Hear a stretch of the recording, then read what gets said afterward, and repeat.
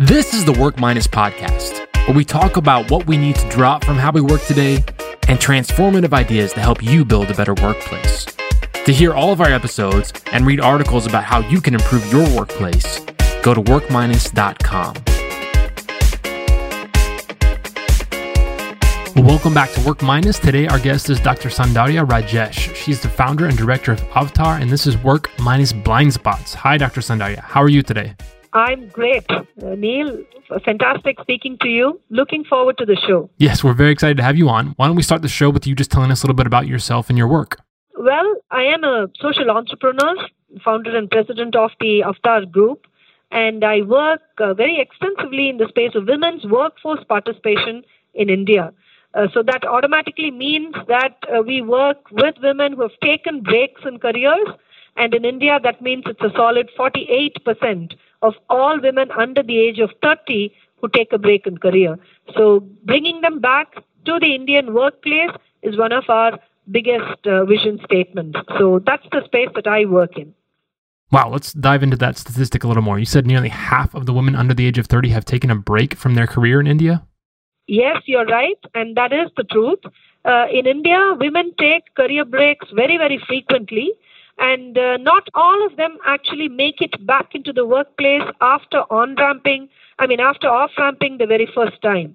So that means you have women who are very, very keen on pursuing a career, on making it big in the world of work, but then they're not able to. And there are many, many reasons for this. And I think in today's show, we're going to be discussing one of the biggest reasons why that happens. Yeah, absolutely. Well, we're calling this episode Work Minus Blind Spots. So what do you mean by blind spots? So blind spots are nothing but biases. So these are unconscious biases which people have in their minds. And the interesting part is that just like a blind spot, which is there in front of you when you're driving, and you do not see it because of the angle at which it is, in the same way, the mental blind spots are unconscious biases which you still hold in your mind and in your behavior, but you do not know that it is actually there and you're not aware of it. So what are some examples of blind spots you've seen in your work in the corporate world? Yeah, so there are many such unconscious biases, but let me just give you a very, very popular anecdote, in our world of work, to describe a blind spot. The story goes that a father is driving his only son to school one morning, and on the way, their car gets involved in an accident, and the father dies on the way to the hospital. The boy is rushed into the hospital for life-saving surgery. So the surgeon walks into the operating room, takes one look at the boy and says, "I cannot operate on this child. He is my son." So when I say that, a lot of people in the room are at first puzzled. They do not know how to respond. It's only later that they understand that when you say surgeon, you don't necessarily always only mean male. It obviously includes female surgeons, and therefore the person that was about to operate on the boy is the mother. So that's a classic example of a blind spot. Today, we've even moved further than that. And when, you ask the question, how is it possible? It could be that, someone has an opinion that the surgeon was male, but the boy is the child of gay parents, two gay men who have adopted a child. So it could even mean that. So therefore, when you hear something and you automatically jump to a conclusion, then that means that your mind is operating under a bias. So this could be an example, of how we have blind spots which prevent us from actually, understanding that there could be more than one interpretation of what we see, more than one reality of what we see. Yeah, absolutely. It's a great story. Let's look at your specific context. We've talked about diversity, inclusion in the U.S. context, but in India, it's a bit different. There's a lot of ways India is much more traditional in their viewpoints, but there's a lot of ways that it's also very progressive. So tell us a little bit about the landscape of India when it comes to diversity. Okay. So if you look at diversity and inclusion from an Indian point of view, apart from the usual strands of diversity, which is, we speak about gender, generation, sexual orientation, ability, all of these. We also have a few other very core strands of diversity in the Indian context, which include socio-economic diversity, the urban-rural diversity that's there. There is religious diversity, there is linguistic diversity, and of course there is cultural diversity. So these are all, different forms of diversity, different identity strands, which you find not only in India as a country, but very specifically in the Indian workplace. So therefore, the presence of biases that people may have against a particular community, against a particular religion, against a particular socio-economic group, all of these, sort of come into play in the Indian workplace, and it becomes imperative for managers, for leaders who want to create workplaces, that are profitable, that are productive, that are creative, to actually very consciously get rid of these biases. Let's talk specifically about women coming back into the workforce, which is your specialty. So what are some of the challenges that they face when they're trying to re-enter the workforce? Yeah. So the conundrum that the Indian woman professional faces when she comes back into the workplace is a very, interesting one. It's something that every manager, every leader in India should be very cognizant of. So the Indian woman professional takes breaks for the most part on account of maternity, taking care of her family, taking care of elders in the family, and of course child rearing. So all of these, sort of put breaks in her career, and she ends up taking breaks that are as long as even 16, 18 years before she finds the kind of equanimity that she requires to make that re-entry back into the workplace. Now, when she comes back, she is therefore faced with this, sort of a double hit. On the one hand, she is a woman professional who has taken a break for a very long time, and therefore people managers are not comfortable with someone who has taken a break for such a long time. And on the second hand, the second big hit that she faces is that the world of work that she was used to, maybe 3 years ago or 4 years ago or 15 years ago before she took that break is absolutely changed. It's no longer that world at all. So she has to upskill herself. She has to reskill herself. She probably has to look for a different type of a job and a career in which she makes her, re-entry. So all of this put together creates a lot of complications for the Indian woman professional when she thinks of making that re-entry after the break. Now, we talk about diversity a lot, but what also important is inclusion. So as soon as somebody's a part of the back to the workforce, they want to also feel like they're an equal member of the team. So what challenges specifically do women face when it comes to maybe they get rehired when they're in their 30s, 40s after this break, but is it easy for them to reintegrate with the team? I think that's a brilliant question, Neil. In fact, what we always say is that while diversity is the hardware, diversity is quantifiable, it's all the numbers, it's the policies, it's the infrastructure, it is the plans and programs that, for hiring women who are re-entering after a break, for hiring people from the LGBT community, for hiring people with disabilities and all that. It doesn't work without the software. And the software is inclusion. Software is actually your mindset, which prepares an environment that will be accepting of all this diversity. So if you do want to leverage the power of diversity, then the first thing that you must do is actually prepare your own environment for accepting that diversity. So the minute you talk about preparing your environment, it means that you're talking about removal of biases. You're talking about removal of blind spots. You're talking about acceptance. You're talking about not being judgmental. You're talking about equally looking at people who are very, very different from you, very, very different from each other, with a view that they all have their own story, they all have their own journey, and they're all equally eligible to rise to the fullest of their potential in the workplace. So that software is inclusion. So when a woman who has taken a break in career and wants to re-enter the workplace does so, then unless her workplace is de-biased, unless it is removed of blind spots, unless it is truly inclusive, there is no way that she can continue her career there and begin contributing not only to her department, her organization, but also to her own self. So we've talked about there's lots of different groups within India. You mentioned you have linguistic groups, you have social groups, you have socioeconomic groups that are there. What tend to be the biggest challenges for people to get over when it comes to recognizing and accepting people from other marginalized groups into their teams? It's a very simple question of the majority and the minority.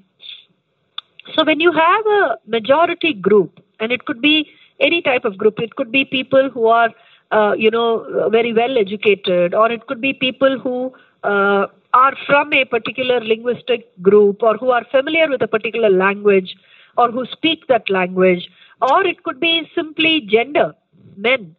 So what typically happens is this concept of bias, and there is one particular bias which is very, very strong and which plays havoc with your best laid diversity and inclusion plans at the workplace, and that bias is called affinity bias.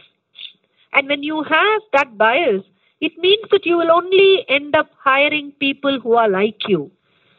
So that means anybody in the Indian workplace who is not part of the majority, who is part of a minority group, whether it be with regard to sexual orientation, or it be with regard to gender, or it could be like we spoke about religion, linguistic minorities.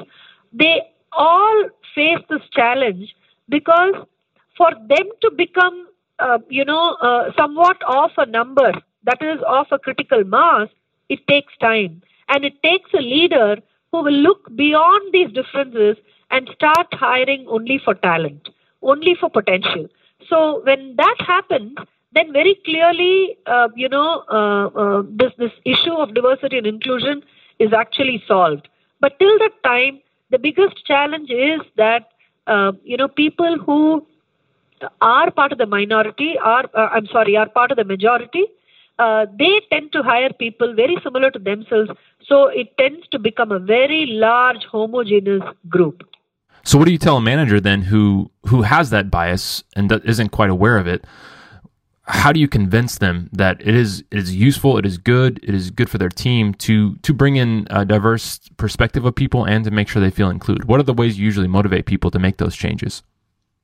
So in any country, whether it is the US or India or Australia or any of the countries around the world, corporate businesses, which is businesses which operate for commercial purpose, need to see a value in anything that they do.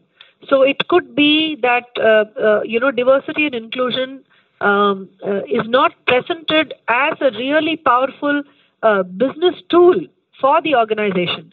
So in order for a company to accept that diversity and inclusion can actually result not only in creating a better world, in creating a fairer world, in creating a more inclusive world, it also actually ends up creating a much more profitable, productive business for you. That's when that's really when the coin drops. That's really when the organization begins to realize that there is a business case for diversity and inclusion. And in order to clarify this, organizations like mine, Avatar, what we do is we actually run a lot of sessions and programs for these organizations wherein each individual organization's business case for diversity and inclusion, for having very diverse people in their workplace, for creating a very inclusive workplace, that is clarified, that is brainstormed, and in those sessions, individual managers and leaders, they actually understand what sort of biases they have been holding for a long time. And how is it that, they can rid themselves of those biases and actually create a workplace which attracts the best talent possible? So that's how we essentially work with people, to create a more diverse and inclusive workplace here in India, Neil. Wow, fantastic. You mentioned sexual orientation a few times, which is obviously different in every society. Everyone's kind of figuring out how to handle this. So tell us what India is like in terms of how companies and managers and hiring managers view sexual orientation, and how the general culture does, and how that's accepted into the workplace. Yeah. So in India, until a couple of years ago, homosexuality was a criminal offense. It was a crime. So we did have a lot of issues wherein we needed to, make sure that people belonging to the LGBT community, they felt safe and secure, they felt accepted. It was a very big, challenging, daunting task, in the hands of talent managers in India, because they could not create a truly inclusive work environment until a couple of years ago. But today, the situation is definitely different. We have India's courts actually ruled that the section in the Indian Penal Code which was against homosexuality, that was repealed. So homosexuality is no longer a crime. Of course, gay marriages are still not legal, or we don't have a lot of protection for gay partners as of yet.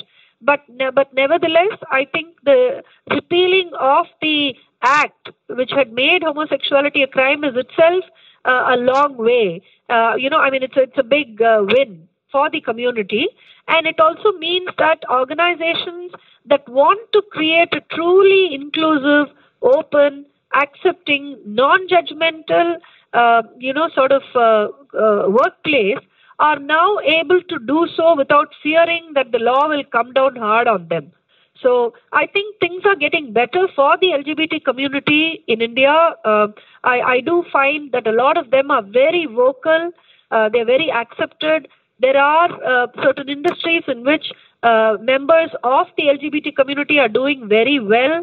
For instance, the beauty industry, the fashion industry, these are industries in which we do find a lot of people from the LGBT community actually being accepted. We also have many out and open members of the gay community, who are in very senior positions, leading positions in India, and who do speak quite vociferously about, what is required for the community, for the society to accept every member, every human being wholly for who they are, and not reject anybody on the basis of previously held biases, previously held dogmas, which could turn out to be very counterproductive.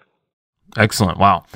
Let's look into the future a little bit. There's so many different areas of diversity and inclusion that are involved that you mentioned in India. If you just look at the next 2 or 3 years, where do you feel like India is going to make the most progress from your viewpoint? Is it in the area of gender? Is it in the area of accepting women who are coming back from a break, or anyone who's coming back from a break? Is it in the area of sexual orientation, religion, language? Where do you feel like is the most likely area where they're going to make a big leap? Yeah. So I do believe that India stands to gain a whole lot by becoming extremely gender inclusive. And this is not only for the large corporates. I'm also talking about the small and medium enterprises in India, which actually collectively employ a larger percentage of women than all the large corporates put together. So if, India were to actually sort of make it very, very conducive to businesses to hire women, and especially to hire second career women, by creating policies, by creating, legislation, by creating financial incentives for these organizations, especially belonging to the micro, small, and medium category, to hire more and more women, I expect that India will actually fast track, her advent into the list of fully developed nations, simply by virtue of having a larger number of women in the workplace. So I do expect a lot of great things to happen, for women in India. And we have had some amazing stuff that's happened in the last couple of years. We have had India joining the elite list of nations who offer a 6-month fully paid government endorsed maternity break for all women. Wow. So that is something fantastic. It's fabulous. It means that every Indian woman, who works, and who pursues a career, will enjoy a 6-month fully paid maternity break before she comes in. And we find a lot of organizations that are able to actually take a lot of efforts in ensuring that her maternity phase back is very smooth, is very seamless, and she's able to come back into a workplace and quickly upskill herself to make up for lost time, as it were. So organizations are really conscious about this, and they are doing everything that they can to make sure this happens. In fact, at Avatar, we run India's largest gender analytics exercise, and this is called the Working Mother and Avatar 100 Best Companies for Women in India. And in that study, we have come to realize the extent to which organizations are super keen on increasing their gender diversity ratio and all of the different enablers that they are putting in place to make sure that this happens. So I would say that I do predict that some fantastic progress is on the cards for the Indian woman professional, and I do hope to see that she becomes one of the most prominent reasons why India, transforms into a developed nation in the next few years. And then on the other side, where do you feel like India still is going to have a long road to go, whether that's its deep-seated biases or just things that are really hard to get over? Where do you think it's still going to be a long road? So this is very interesting, because while on the one hand, I feel that, gender diversity and gender inclusion is one of the most, biggest opportunity areas for India to actually leverage in order for India to really become a developed nation. On the flip side, I'm quite concerned about a lot of the biases that will actually hold the Indian woman back. And one of these biases is actually patriarchy. It's the entire thinking of the fact that, the male is somehow superior to the female, and, how it has played out in the society, in the conditioning of young girls and boys, in the way, career decisions are taken, in the inherent safety that is to be provided for women. All of these things you find, patriarchy has its claws dug deep. So one of the things I really worry about is that, this bias of patriarchy should be removed, should be eradicated. Both men and women should become fully aware of what it means to live in a contemporary world, doing the best that you can in order to ensure that not only does your own family, your own organization, rise to its fullest potential, but we all do so without judging each other, without imposing dead dogmas like patriarchy on us in the name of, rules and regulations that were created for a very, very different world. So that would be my biggest concern, Neil.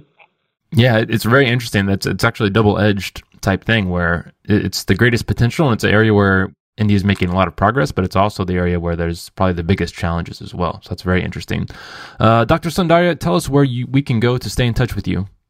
Thank you so much for the opportunity to speak to all your viewers and your people who are part of your community, Neil. I'm available on Twitter, so you can reach out to me on Twitter at the handle Saundarya R. Of course, I'm also available, on LinkedIn, and people can reach out to me on LinkedIn. And do check out our portal, avatarinc.com. That's www.avtarinc.com. And that's where you will find a lot of resources, including articles written by me about unconscious biases, about the Indian woman professional, about second careers, and all of that. So do check us out, and it'll be great to be in touch with your viewers. Absolutely. We'll put all those links in the show notes. Dr. Saundarya, thank you so much for being on and sharing your insights with us. Thank you so very much.